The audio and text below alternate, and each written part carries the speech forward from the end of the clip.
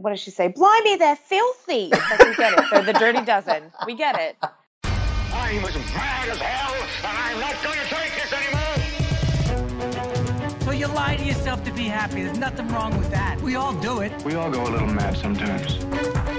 Come on, if one of you nuts has got any guts. Let's put a smile on that face. You're only as healthy as you feel. Listen to me! Listen to you by what right? Because I have a right to be, and I have a voice! Ladies and gentlemen, welcome to Pop Culture Case Study. Yeah, let's do it. I'm pumped. Let the healing begin. Hi, welcome to Pop Culture Case Study, where we analyze pop culture from a psychological angle, a part of the Following Films Network. So, this week, to celebrate the release of the Justice League movie, we are taking a look at a movie that is also about a team-up, and that is The Dirty Dozen. We're looking at The Dirty Dozen and motivation. And to do that, I have guest Jesse Lawrence. So thank you for coming back on the show, Jesse. Hey, Dave. Thanks so much for having me again. Always a pleasure. So why don't you tell people how to reach you online? Because you are one of my favorite follows on Twitter, always willing to talk, especially about movies. So for my listeners that are good people and are willing to talk on Twitter, how can they find you? Oh, shucks. Well, you can find me at Search to Find You. And Dave's right. I will always engage and talk back. I thought you were going to say, Dave's right. I am an excellent follow. I am fantastic. You don't even know. Perfect. All right, so before I talk about motivation, do you have a couple movie recommendations for us? I do, and I apologize. I'm definitely going to slaughter almost everyone's name on my first one. And to go along with the war theme, I've got from 2004, A Very Long Engagement, directed by Jean-Pierre Jeunet. Oh, okay. I think is how you, yeah, close enough. Who did Amelie, right? I mean, kind of close. Who did Amelie, and it's with Audrey Tautou and Jodie Foster and Marion Cotillard. Okay, sold. And sounds great. Yeah. 5 stars. Yes, it's fantastic, but it's set in France near the end of World War I, and Audrey Tautou is engaged to a gentleman who is in the trenches and basically goes missing under mysterious circumstances, possibly court-martialed. I'm not the hugest fan of war movies. There are very few that I enjoy, and this was one of them. Okay, nice. And then number 2 has nothing to do with war, although I believe that the song War, What Is It Good For was prominently featured. But it's just a group of guys specifically coming together for a common cause, and that is Backdraft from 1991. Nice. That's a good one. I haven't seen that in years. That used to be one of my favorite movies. That was one where I kind of wore out the tape on that one. I was a big, big fan of that one. So I like it. I'm going to have to go back and rewatch that one. Thank you for the reminder. Oh, absolutely. Ron Howard classic. It is phenomenal. Kurt Russell, Billy Baldwin, Robert De Niro, and Donald Sutherland, who's in both. Yeah, good call. Excellent. So extremely well directed, fantastically acted, even from the Baldwin. I mean, he's lower on the scale, but he does a good job. So, like it. The Baldwin, one of the many. Yes. All right, excellent. So we're going to take a break. I will talk about motivation, and then we will bring you back to talk about The Dirty Dozen. Hey people, my name is Peter, and I am the host of a movie review podcast called Podstalgic. Over there, I take a nostalgic look and rediscover movies new and old, and what that means is I may review movies I grew up watching, or other times I invite people on and we review movies I might have missed over the years. I also talk a little bit about what might be the number one hit on the radios at that time and other movies that released as well. So join me every week. You can find me on iTunes, Stitcher, Google Play Music, and any other podcasting apps of your choice. So it's time to actually talk about motivation now. So motivation, defined, is basically just the reason for our actions, our needs, and our desires. It's also viewed as a direction to our behavior, or what causes us to want to repeat said behaviors. And of course, there's some psychological theory behind it. So in psychology, motivation is looked at as a cycle where thoughts influence behaviors, behaviors drive our performance affects our thoughts, and then we go all the way around back again. Each stage of this cycle is composed of lots of dimensions, which includes intentions, effort, withdrawal, beliefs, attitudes, and they can all affect the motivation that we experience. Most of the psychological theories hold that motivation exists purely within the individual, but there are sociocultural theories that express motivation as an outcome of participation in actions within our cultural context of our particular social groups. So really old theories are rational theories. It's the idea that human beings are rational and human behavior is guided by reason. But recent research has significantly told us that the idea of perfect rationality is not really accurate. That's not a thing that we as humans do. So there's things called incentive theories. These are based on intrinsic, internal, and extrinsic, external motivation. So intrinsic motivation has been studied since about the early 1970s, and basically it's the self-desire to seek out new things and new challenges, to analyze your own capacity and to gain knowledge. It is usually driven by an interest in the task itself, and exists, of course, intrinsically inside the individual rather than relying on external pressures. So in early studies, it became evident that people would engage in playful and curiosity-driven behaviors in the absence of reward. So intrinsic motivation is a natural tendency and is actually a really critical element in our development cognitively, socially, and physically. Students in particular who are intrinsically motivated are more likely to engage in tasks willingly, as well as work to improve their skills, and that increases their capabilities.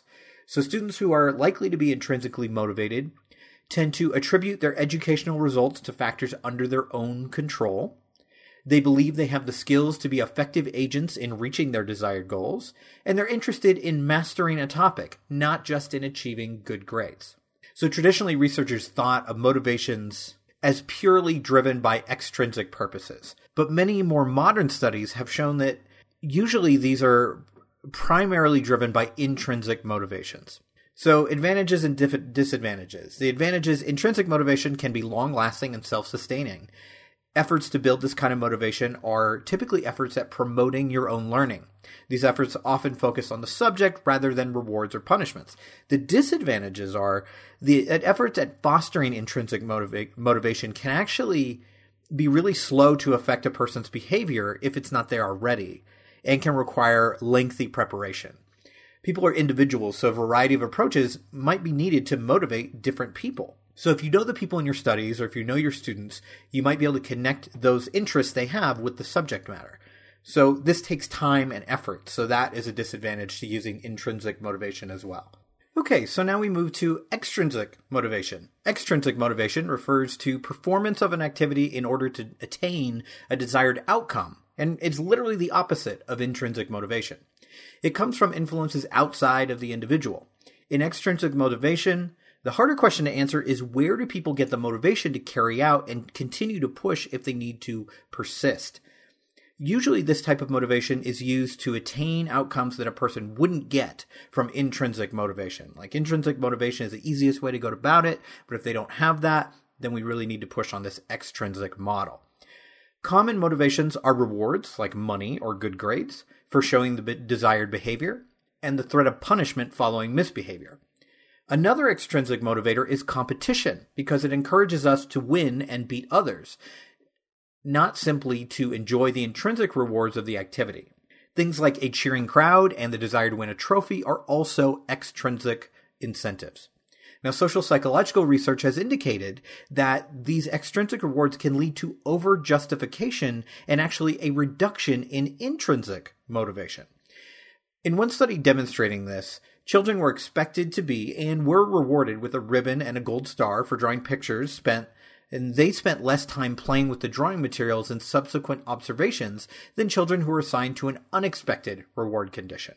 However, there was another study that showed that third graders who were rewarded with a book showed more reading behavior in the future, implying that some rewards don't undermine intrinsic motivation. And it may be because the first one, you just had the ribbon and the star, and you can't really use that. Whereas the reward of the book, they give them something that reminds them not only of what they were doing, but a way to continue doing it. So yes, providing extrinsic rewards might reduce the desirability of an activity. And in one study, when children, as far as punishment goes, when children were given mild threats against playing with an attractive toy, it was found that the threat actually served to increase the child's interest in the toy, which was previously undesirable to the child in the absence of threat. So threat, especially for kids, doesn't really work. Rewards work a little better, but you have to give the right kind of rewards. Okay, so the article we're looking at is about social cohesion and motivation in combat, because this movie is a military movie. So the first thing this article did was operationally define something called unit cohesion or social cohesion. So social cohesion refers to the nature and the quality of the emotional bonds of friendship, liking, caring, and closeness among group members. A group is socially cohesive to the extent that its members like each other, prefer to spend their social time together, enjoy each other's company, and feel emotionally close to one another.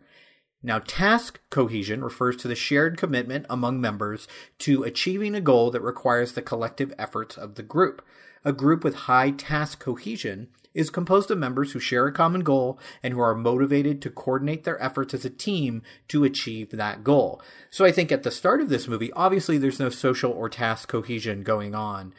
And by the end of this movie, there's a fair amount of social cohesion with a couple exceptions, but a lot of task cohesion. And they did this study based on a Army War College study about unit cohesion in the Iraq War. And that original article argued that successful unit performance is determined by social cohesion rather than task cohesion.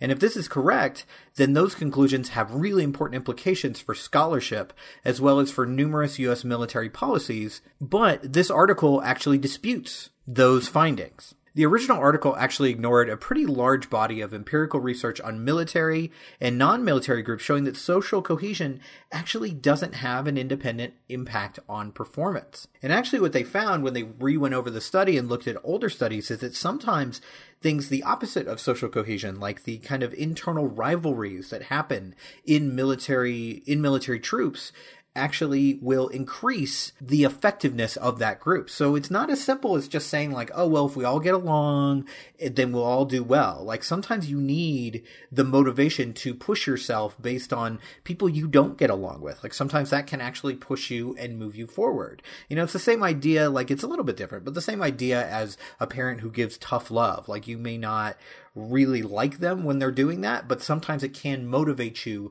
to move forward. And it can be the same thing in the military. And they actually state here that military effectiveness results from many factors. So, for instance, the success in the Iraq War may have just been due to differences in military power between Americans and Iraqis. Iraqi troops knew that they would eventually lose this war, and Americans knew that they would eventually win. And this knowledge actually influenced their morale and combat performance. Or the difference in the legitimacy of the two political systems may have affected combat performance. There's actually a bunch of studies that argue that the civil military pathologies that Hussein intentionally structured into the Iraqi armed forces in order to minimize the risk of a coup actually help explain Iraqi military ineffectiveness in the first Gulf War. Poor Iraqi performance may reflect those factors rather than the low social cohesion. So because these Iraqi soldiers were demoralized because of these strategies he was using to stop coups, that led to low social cohesion. So it's not the social cohesion itself that is the problem, it's everything that's causing it. And the other problem with the original article is they don't really define combat performance. They just say victory in combat is effective combat, which is true in a way, but it's not really measurable. Because if you said that, you would have to say the Iraqi military was highly effective during its conquest of Kuwait. And when you do a black and white thing like that, basically you're saying every single soldier that had American uniforms on was effective and every single soldier that was on the Iraqi side wasn't. And that's just, it's not good science,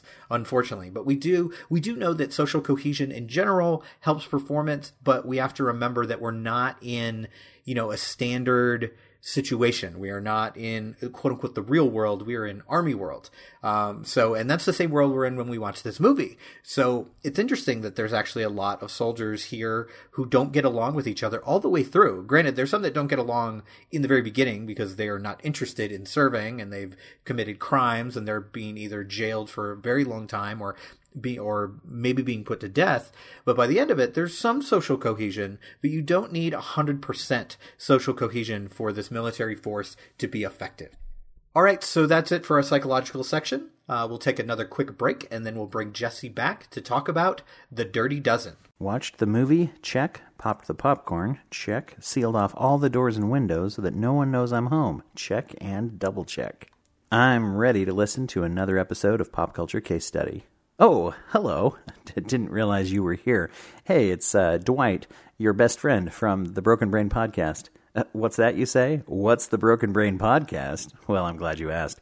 The Broken Brain is your weekly dose of mental health. It's a podcast hosted by me, a professional therapist, where we talk about the latest and most exciting things that we can find and learn about in the world of mental health treatment. We talk about anxiety, depression, neurological underpinnings of the brain, addiction. We talk a lot about trauma recovery, and just all kinds of things that you'd expect from a show hosted by and guested on by professional therapists and other medical mental health professionals. You may even be lucky enough to tune in to an episode starring your very own David Hart from this very program. Speaking of which, Dave is about to tell us all about how to feel about this new, or possibly old, breaking blockbuster classic movie that he's about to say now. Take it away, Dave. All right, so we're back. So we're back to talk about the movie. A little behind the scenes. The reason you are doing this movie is I think over the last 2 or 3 times you've been here, you said, like, I want to do a manly movie. I want to do a really masculine movie. So The Dirty Dozen, here's a good choice for Jesse. Let's see how this goes. And as far as my history with this movie, it's nothing. I had actually never seen this before.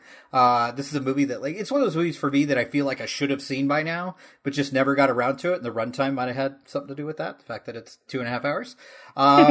But what about you? Had you heard what did you know about this movie walking into seeing it? I knew literally nothing. I was on the same, the same plane. I found out recently that it's one of my dad's favorite movies. So I'm happy to have watched it now. And yeah, it's just one of those classics that you never indulge. Right. And yeah, the runtime probably has something to do with it. So, all right. So let's jump into the direction. This is directed by Robert Aldrich, and just generally speaking, how did you feel like this movie was handled by the director? Did you feel like it had a director's touch to it, or was it like, because we've done some movies where you feel like, I don't really notice the direction here. What about in The Dirty Dozen? I really did. And what actually really smacked me in the face, because it kind of like throws you at first, but eventually you're kind of all in, is how much it exemplifies how like intensity and plot can drive action, like possibly sometimes better than flashy camera work or intimidating score. And I really loved, all of the technical achievements and basics were there. You know what I mean? Like, I remember being specifically impressed with 2 shots. The first is when Lee Marvin, I'm sorry, I'm forgetting the actual character's name, but Lee Marvin shoots a gun at the end of the rope to try to get Jimenez to whip up. Right. And he actually shoots it from below. So you see the rope coil and fall. And it's just, it's pretty sophisticated. I'm not sure whether or not it's sophisticated, quote unquote, for the times or whatnot. But I definitely took note of that. And then there's another moment in which Lee Marvin is driving that big tank thing and basically a mirror catches him. So you are actually seeing his, action in the reflection of the mirror with the action in front of you as well. And that's just a really complicated shot, especially for what I imagine is a by-the-numbers action movie. Yeah, absolutely. That shot really stuck with me, too. That second one you're talking about actually made me think of kind of a shot in a Hitchcock movie in Rear Window. Like you actually see, through the lens what's going on. But this, in a way, is almost more impressive because there's actually action going on. It's not a static image that you're seeing. And I think this is a movie that probably doesn't get enough credit for some of the directorial choices. Another shot I really like is there's a scene where, I forgot his name, too, where Charles Bronson's character, Joseph, is getting beat up by these army guys who have showed up. And I love the fact that he chooses to shoot from Bronson's perspective. So you really get a sense of like how intimidating this moment is and how big these guys are. And I thought like you could have easily have filmed that from the side or from over the shoulder of these guys. But I like the fact that we have essentially the camera on the ground pointing up. Yeah, it's static almost. You know what I mean? Like it's really interesting. So yeah, I definitely was drawn to the direction, and honestly, I was probably drawn to it more so than current films. And in this, you do feel like you are with these guys, which I think is necessary. You have to feel like you are one of the Dirty Dozen for this movie to really work. I also feel like they handle the introduction of these characters very well, and this is something that is a real challenge because you have these 12 guys along with Lee Marvin's character that you have to introduce in the first 5-10 minutes of the movie. And I was actually reading up on this because after the introduction of these characters, you finally get the title card. You finally get the Dirty Dozen, and this is like I think 12 minutes into the movie. And this is something that, like, at this point in time was never done. Like, it was always like you have the title card at the beginning and you start the movie. So I thought it was interesting that he chose, like, no, before even the title comes up, we have to introduce the Dirty Dozen. And I think they do a great job of introducing these characters really efficiently, but in a way where we know a little something about each one of them. Oh, yeah, absolutely. I completely agree. One of my favorite things was watching which one of the guys was going to smile or not. Mm-hmm. You know what I mean? Like, yep. Some of them were totally stone-faced. Some of them, like, were grinning like an idiot. And then, there's John Cassavetes, my new dead boyfriend. And his little, like, half-smirk smile thing and just kind of staring into the camera. It's like, oh, yes, I like you. Yeah, it's like you can just kind of tell right away. There's a couple of little smirk half smiles. I really enjoyed it. Yeah, absolutely. I also think there's the scene in the beginning where we first meet them. I think it's really interestingly shot, because it would be really easy for us to just, like, you want to get moving on this movie, so we're going to have them do, their march and do it well. But I like when they have them do it the first time, like, they're all really sloppy, because they've been prisoners for this whole time and they haven't been drilling, and they don't care about who they have to obey. And, of course we have, your dead boyfriend who is, like, over it completely, but everyone else is like, okay, I'll go through the motions, I'll do it. And I think that scene is kind of this interesting microcosm of the whole movie, how they start off just going through the motions and then end up coming together as a team and actually performing in the right way. Right, there's that motivation. Yeah, exactly. What did you think as far as the tone of this movie? Because I'm thinking about, like, okay, if I was a person who wasn't a big fan of this movie, probably the thing I'd complain about is, man, there's a lot of time spent with training. I think when you start this movie and you find out what it's about, you're like, oh, well, we're going to get to the action relatively soon. But we really don't. The action's probably like, the last 20 minutes of the movie? So, like, the first 2 hours and 10 minutes, essentially, is meeting these characters and having them come together as a team. So were there moments where you felt, like, impatient to kind of get to the action? Not at all. Actually, I was really living and breathing in the characterization that they were, stewing and prepping up. I was actually kind of dreading the action at the end, because I was like, well, I mean, this is a suicide mission and they're all going to die. Right. And I really love these guys and I don't want to see them die, especially not Posey. The other thing as far as tone is this movie was funnier than I expected it to be. Going in, I thought, like, oh, this is an action movie. This is a guy's movie. They'll crack some jokes, but it'll be pretty serious. But this movie, weirdly, about a suicide mission is kind of lighthearted.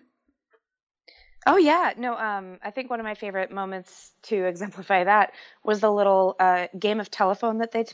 That was great. Oh, what a great moment. Like, those are the two guys that, like, beat up, what's his name? Wadasaw. Yeah. You know what I mean? Like, those are the two guys. Those are two guys. And then it just ends with Telly Savalas looking over at him. He's like, those are the, Oh, it's you. Yeah.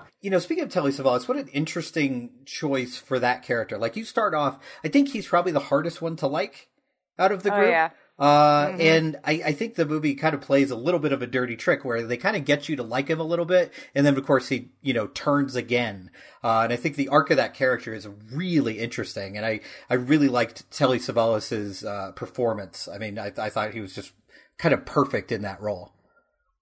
Yeah, he did a great job. And I think that's kind of the point of it, is that, like, just because evil exists and exists within one vessel doesn't mean that good can't exist within as well. Yeah. You know what I mean? So that's it's like a great you point. Really get so you really get to see these little flashes of, wow, this guy's funny and he's got a sense of humor and he's maybe even a little shy and, maybe some of his morals are messed up, but, ultimately he could be a good guy. And then you get to the part where, Chick's looking for Wolfgang and you're like, nope, never mind. He's the worst. Yep. I was right to begin with. God damn it. Just get him, Jefferson. Just get him. Yeah. Like, exactly. I think the last thing that I really want to mention as far as direction, it was so interesting to watch this. Because I think it's kind of inspired so many other things. Like, the creators of the comic book Suicide Squad have said point blank, like, the Dirty Dozen, is what we were inspired by. Like, we took this directly from this. Like, it's basically the idea that if you don't do this mission, you bunch of bad guys, then we are going to throw you in prison or kill you. I mean, that's essentially what Suicide Squad is. And the other thing I thought of when they kind of sneak in, to this, this compound is it very much reminded me of Inglourious Bastards. Like, it's not quite as funny as Inglourious Bastards gets in that sequence, but it's essentially kind of the same thing. And I was like, wow, how interesting. And also the scene where they're first kind of telling them their job before Telly Savalas uses the N-word, it's very reminiscent of something like Reservoir Dogs. So I feel like Tarantino has really taken a lot from The Dirty Dozen. Oh, absolutely. I just thought it was fantastic. And you're totally right. It set the stage for so many modern action movies that are extremely successful and, convey a lot of the same stuff. So yeah, absolutely. So let's talk about the acting. I want to start with Lee Marvin. I think Lee Marvin is amazing here. This is actually, strangely, the first Lee Marvin movie I've ever seen. Same. So he's one of those names that I know. And also, now that I think of it, there's a lot of references to Lee Marvin in Tarantino movies. He gets mentioned from time to time in Tarantino's dialogue. But he's just like old school cool to me in this movie. Like, especially the way he's introduced and kind of handles these guys, including your dead boyfriend who tries to attack him from behind. I thought actually all the physicality from Lee Marvin was really impressive, because it wasn't like he was a 25-year-old making this movie. No, absolutely. It was so strange to see such an older gentleman so nimble, because the thing is that nowadays, the older action stars like Liam Neeson and Bruce Willis and, maybe a little bit longer ago, but Sean Connery, they were built. You could kind of see that they had been in the gym prepping for this role. You could understand it. And then there's a lot of like tricky camera work and stunt doubles and all that stuff. And instead, here's Lee Marvin, and he's clearly an intimidating figure. Yes. But you don't think that there's any way in the world that he's going to be able to take on my dead boyfriend. And he just like flips him right over. Oh, it's so good. And even foot to the face. And even the scene where he's like kind of challenging the guy to lose his temper. With the knife, and I mean, it's a brutal scene, but I think by the end of it, you understand why he does it. And of course, I think we'll talk about that more when we get to the theme. Were there any other of the dozen that really stood out to you in their performances? Well, of course, there's my beautiful John Cassavetes. But I really connected with Jim Brown. It's great. Yeah, I thought he did an amazing job. Donald Sutherland. Yeah, he's great. I'm not used to seeing him like that. And he didn't have a very, a super featured role. No. You know what I mean? But, oh my God, when he was looking those troops up and down, he was like, never heard of it. And apparently, I did some research on that, too. Apparently, that scene directly led to him getting cast in MASH. Like, they saw that, really? And they were like, okay, we have our guy. So, just that, he's not in it very much, but, man, when he's there, you really care about him. Like, he's kind of wonderful in that role. I think Jim Brown definitely stands out to me for sure. I thought, especially for someone who wasn't that experienced with acting and was a football player, you're not expecting much, but I mean, he's in a lot of ways kind of the heart of this movie. And because he's a black man, he is kind of the symbol of this downtrodden group, kind of more than anyone else. So I think he really, in a lot of ways, kind of is the heart of this movie. That's the feeling that I got too. I just for some reason, every time he was on screen, my heart just kind of grew a size or so. Mm-hmm. It's just I just love you. He's, of course, the guy who plays Posey, Clint Walker. Mm-hmm. And mind you, with the exception of Donald Sutherland, I don't think I've seen any of these guys in anything. Mm-hmm. Well, Cassavetes I saw in Rosemary's Baby. Yes. But, another winner, that character. Oh gosh, but he was way too creepy to even remotely be attractive in that. He's just right here on set. Exactly. He's just the right amount of bad boy. You just totally. Anyway, and he's got that smirk the whole time. It really works for him. He does. It's ridiculous. And then of course Telly Savalas. You know what I mean? There's just a lot of really fantastic performances in this. But I don't really think there's a weak spot here. I think it's a really well balanced movie. And that kind of brings us to the writing for the screenplay. This is, I think, surprisingly balanced in tone and balanced in how they divide up kind of the characters and who's important when. I completely agree. I really enjoyed the writing. The cadence of everything, especially with Reisman dealing with the Dirty Dozen when he's trying to basically recruit them and he's talking to them each in their individual cells. Yeah. You know what I mean?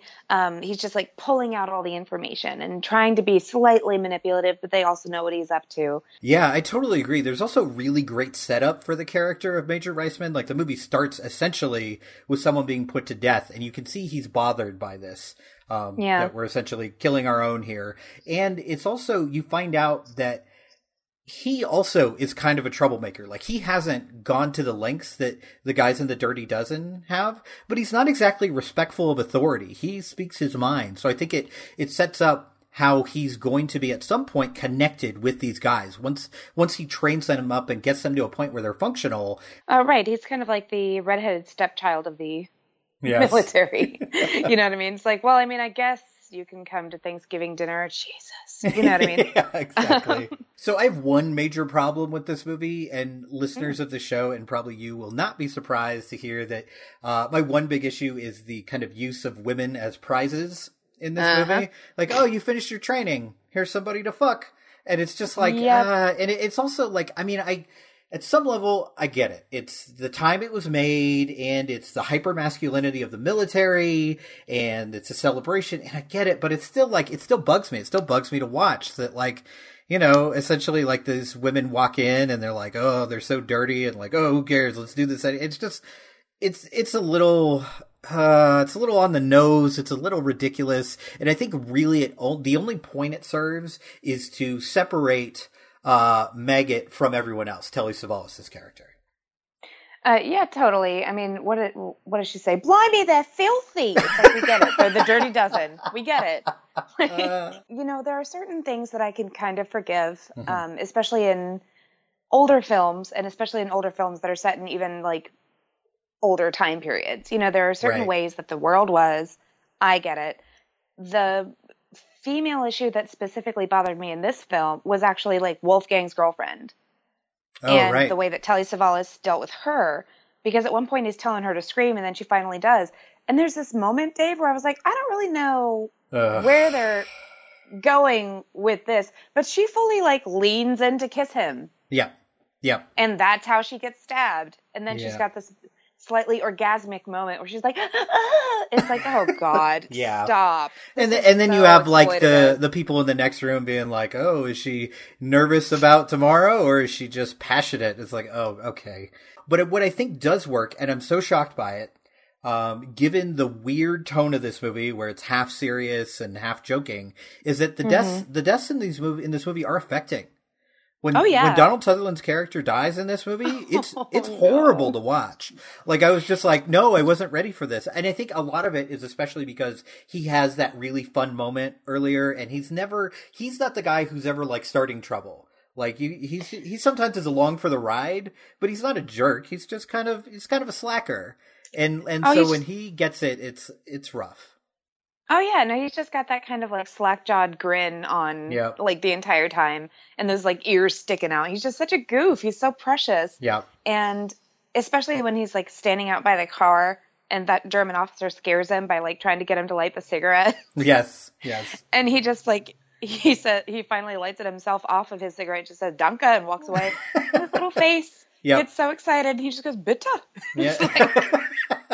Yeah, absolutely. It's so precious. And then like 10 minutes later, he's dead in the driveway. It's like, God, thanks, man. And then, Jim Brown's final scene in the movie. I mean, he really sacrifices for everyone, and it's really rough. And I think it really helps, actually, that they take so long to get to the action, because you get to connect with these characters. If they're into the action an hour into the movie, then you're like, oh, well, they're just cannon fodder. Like, who cares? Why? Like, when they were setting up all the characterization, I was like, oh, God, can the whole movie just be them training, and then they're like, well, we're off to war, and then roll credits? Yeah, I don't exactly. want to watch them die. I really don't want to watch them die. Yeah. Oh, especially, Cassavetes. It's like, don't ever scream, we made it. Oh, never. What? Not till you get home. How dare you? Yeah, exactly. I think the only, negative of the script that I feel is kind of a giant loophole is the fact that, okay, so these Germans all go into this underground bunker, and there's a bunch of visible air vents on the ground. I'm like, really? Okay. Well, we need something. We need to figure out a way to do this. And there's something I wanted to get your opinion on, actually, in that scene where they're kind of, they're dumping all this gasoline down there and throwing the grenades down there and lighting everyone on fire.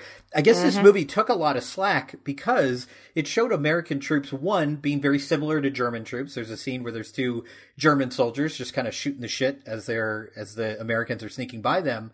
And it shows American soldiers killing innocents, killing, these random women who happen to be there at this party. My reaction actually had more to do with my intense hatred of Nazis and all people who are a party to Nazis. Boy, that seems like a really controversial thing to say nowadays, doesn't it? Right? Oh my God. I don't feel bad for people who know what they're getting themselves into. Sure. Like at first, I want to feel bad for the women who are there. And then it's like, bitch, you know that you're hanging out with a Nazi. It didn't bother me too much, but then again, I'm dead inside, so nice. I don't know. I like it. So now we'll move to production value. So this is not exactly, it doesn't strike you as like a super expensive movie where they pulled out all the stops, but I don't think they need to. Because you were with these guys as they're kind of building their barracks, it's kind of supposed to look cheap because it's all handmade. Like, it makes sense. Well, one of the things I really liked in the production value is a really small thing, but it's the beard growth of these guys. That it looks as it's supposed to. It's not like they're clean shaven every day or they go from being clean shaven to a full bushy beard. Like, it actually looks natural. And that actually takes, when you're doing repeated shots over numerous days, that takes a lot of work. Oh, yeah, absolutely it does. I was pretty impressed with the production value, actually, especially at that chateau. And apparently that chateau was built so well that when they had the explosion, they had to kind of rebuild part of it because they couldn't blow it up because they built it too well. And another thing that has to do with the production value is, for some reason right there, it became extremely apparent to me how phenomenal the sound editing is. I don't know if it was the frogs that were causing me to be extremely uneasy, or like the very slight movement of the, fancy shoes on the pavement as, Reisman was walking up and everything. But suddenly all of the sound effects and the precision that went into it were just very vivid to me. What about our favorite scenes? So what's one of your favorite scenes from the Dirty Dozen? Honestly, if I'm talking about what my favorite scene is that's got the most symbolism, I suppose, behind it, I really loved that they almost reenacted the Last Supper. Oh yeah, that was great. Yep. I really dug that because there's, the 12 of them and then Reisman, you know what I mean? Yep. And they're all sitting on the one side and he's basically like, well, here's the mission, guys. Let's count it off. You know what I mean? And I enjoyed the camaraderie. I enjoyed the glee, especially after their first successful little mission. Right. I really liked that scene. I thought it was a really good way to kind of bookend the, okay, fun part's over. We're going to kill everybody now. Yeah. Yeah, absolutely. I think the only scene we haven't mentioned that's on my list is of course, I would say this, the psychological test scene with Charles Bronson.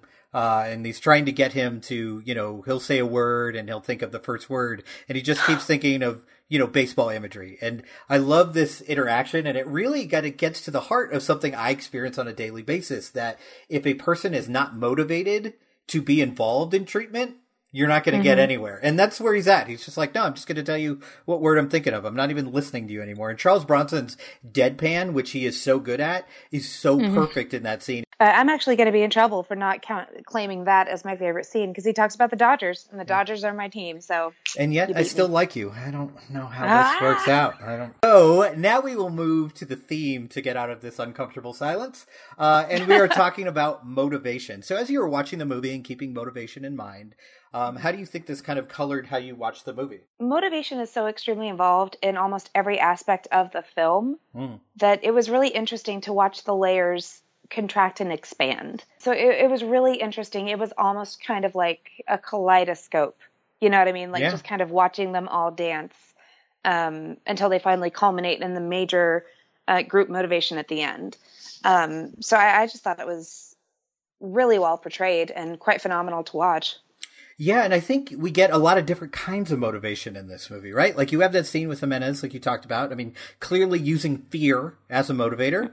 Like, I'm going to shoot this out from under you, so you better climb or you're going to fall all the way down. And then you have scenes like with, again, your dead boyfriend who actually kind of stands up and is a part of the group in the whole kind of standing up for being able to, shower with warm water and like having them be motivated to be a team together. Like I said, it was just fantastic to watch all the different levels, play within the characterization in each scene. It was really cool. All right, so that's it for the Dirty Dozen. So now we'll talk about the movie that we're pairing this with, which is, of course, I'm sure the bound to be critically acclaimed DCEU film Justice League. So what are your expectations for the Justice League? My expectations are that Gal Gadot is going to kick ass and be awesome. Yep. And everyone else is just going to fumble around at her feet. You know what? I hope you're right. I hope that's true. I hope that's true, too. Given that Zack Snyder was heavily involved in this movie, I would find that hard to believe. He's pretty... it's actually good that I ended up picking a super masculine movie for this, because I think, the Batman versus Superman and the Justice League probably fits into that. It probably fits into that uber masculine. But I really hope that given how well Wonder Woman did, both in BVS and in her own film, I hope she has a very major part in this, and I hope she takes the lead, because I think she is really what they should be pinning their hopes on. Although it looks like Jason Momoa is having a great time as Aquaman in this movie. It does. It looks like he's not taking it too seriously, which I think is good. I think it's good for the DCEU in general. So, and it sounds like early word is this movie is quote unquote only 2 hours and 1 minute, which makes me very happy after sitting through 2 hours and 40 minutes of Batman versus Superman. And I'm hoping it's a much tighter script and it's a lot more fun, which it looks like. So I have medium hopes. Like, I don't think it's going to be terrible, but I'm also not expecting something great. Yeah, I mean, obviously the visuals look fantastic. Oh, yeah. I'm excited about Ezra Miller. Mm-hmm. Because I feel like he doesn't get to do as much as he should. Yeah. So giving him a chance to actually be in a franchise like this, I'm pretty excited about that. All right, so one more time before you go, why don't you tell people how they can contact you online? Well, hit me up on Twitter at Search to Find You and engage me in any conversation you like, especially cinematic.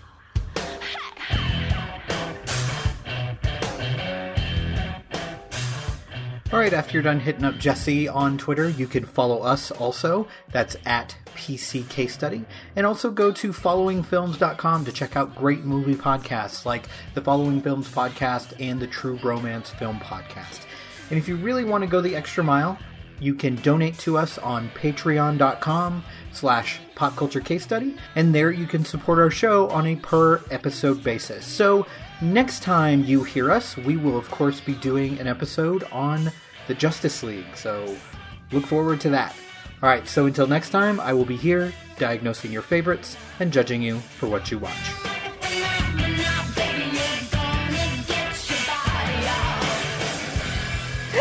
I would what? You would be watching Dawson's Creek right now.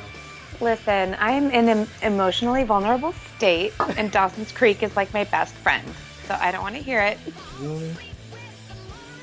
You shut your man mouth, like right now.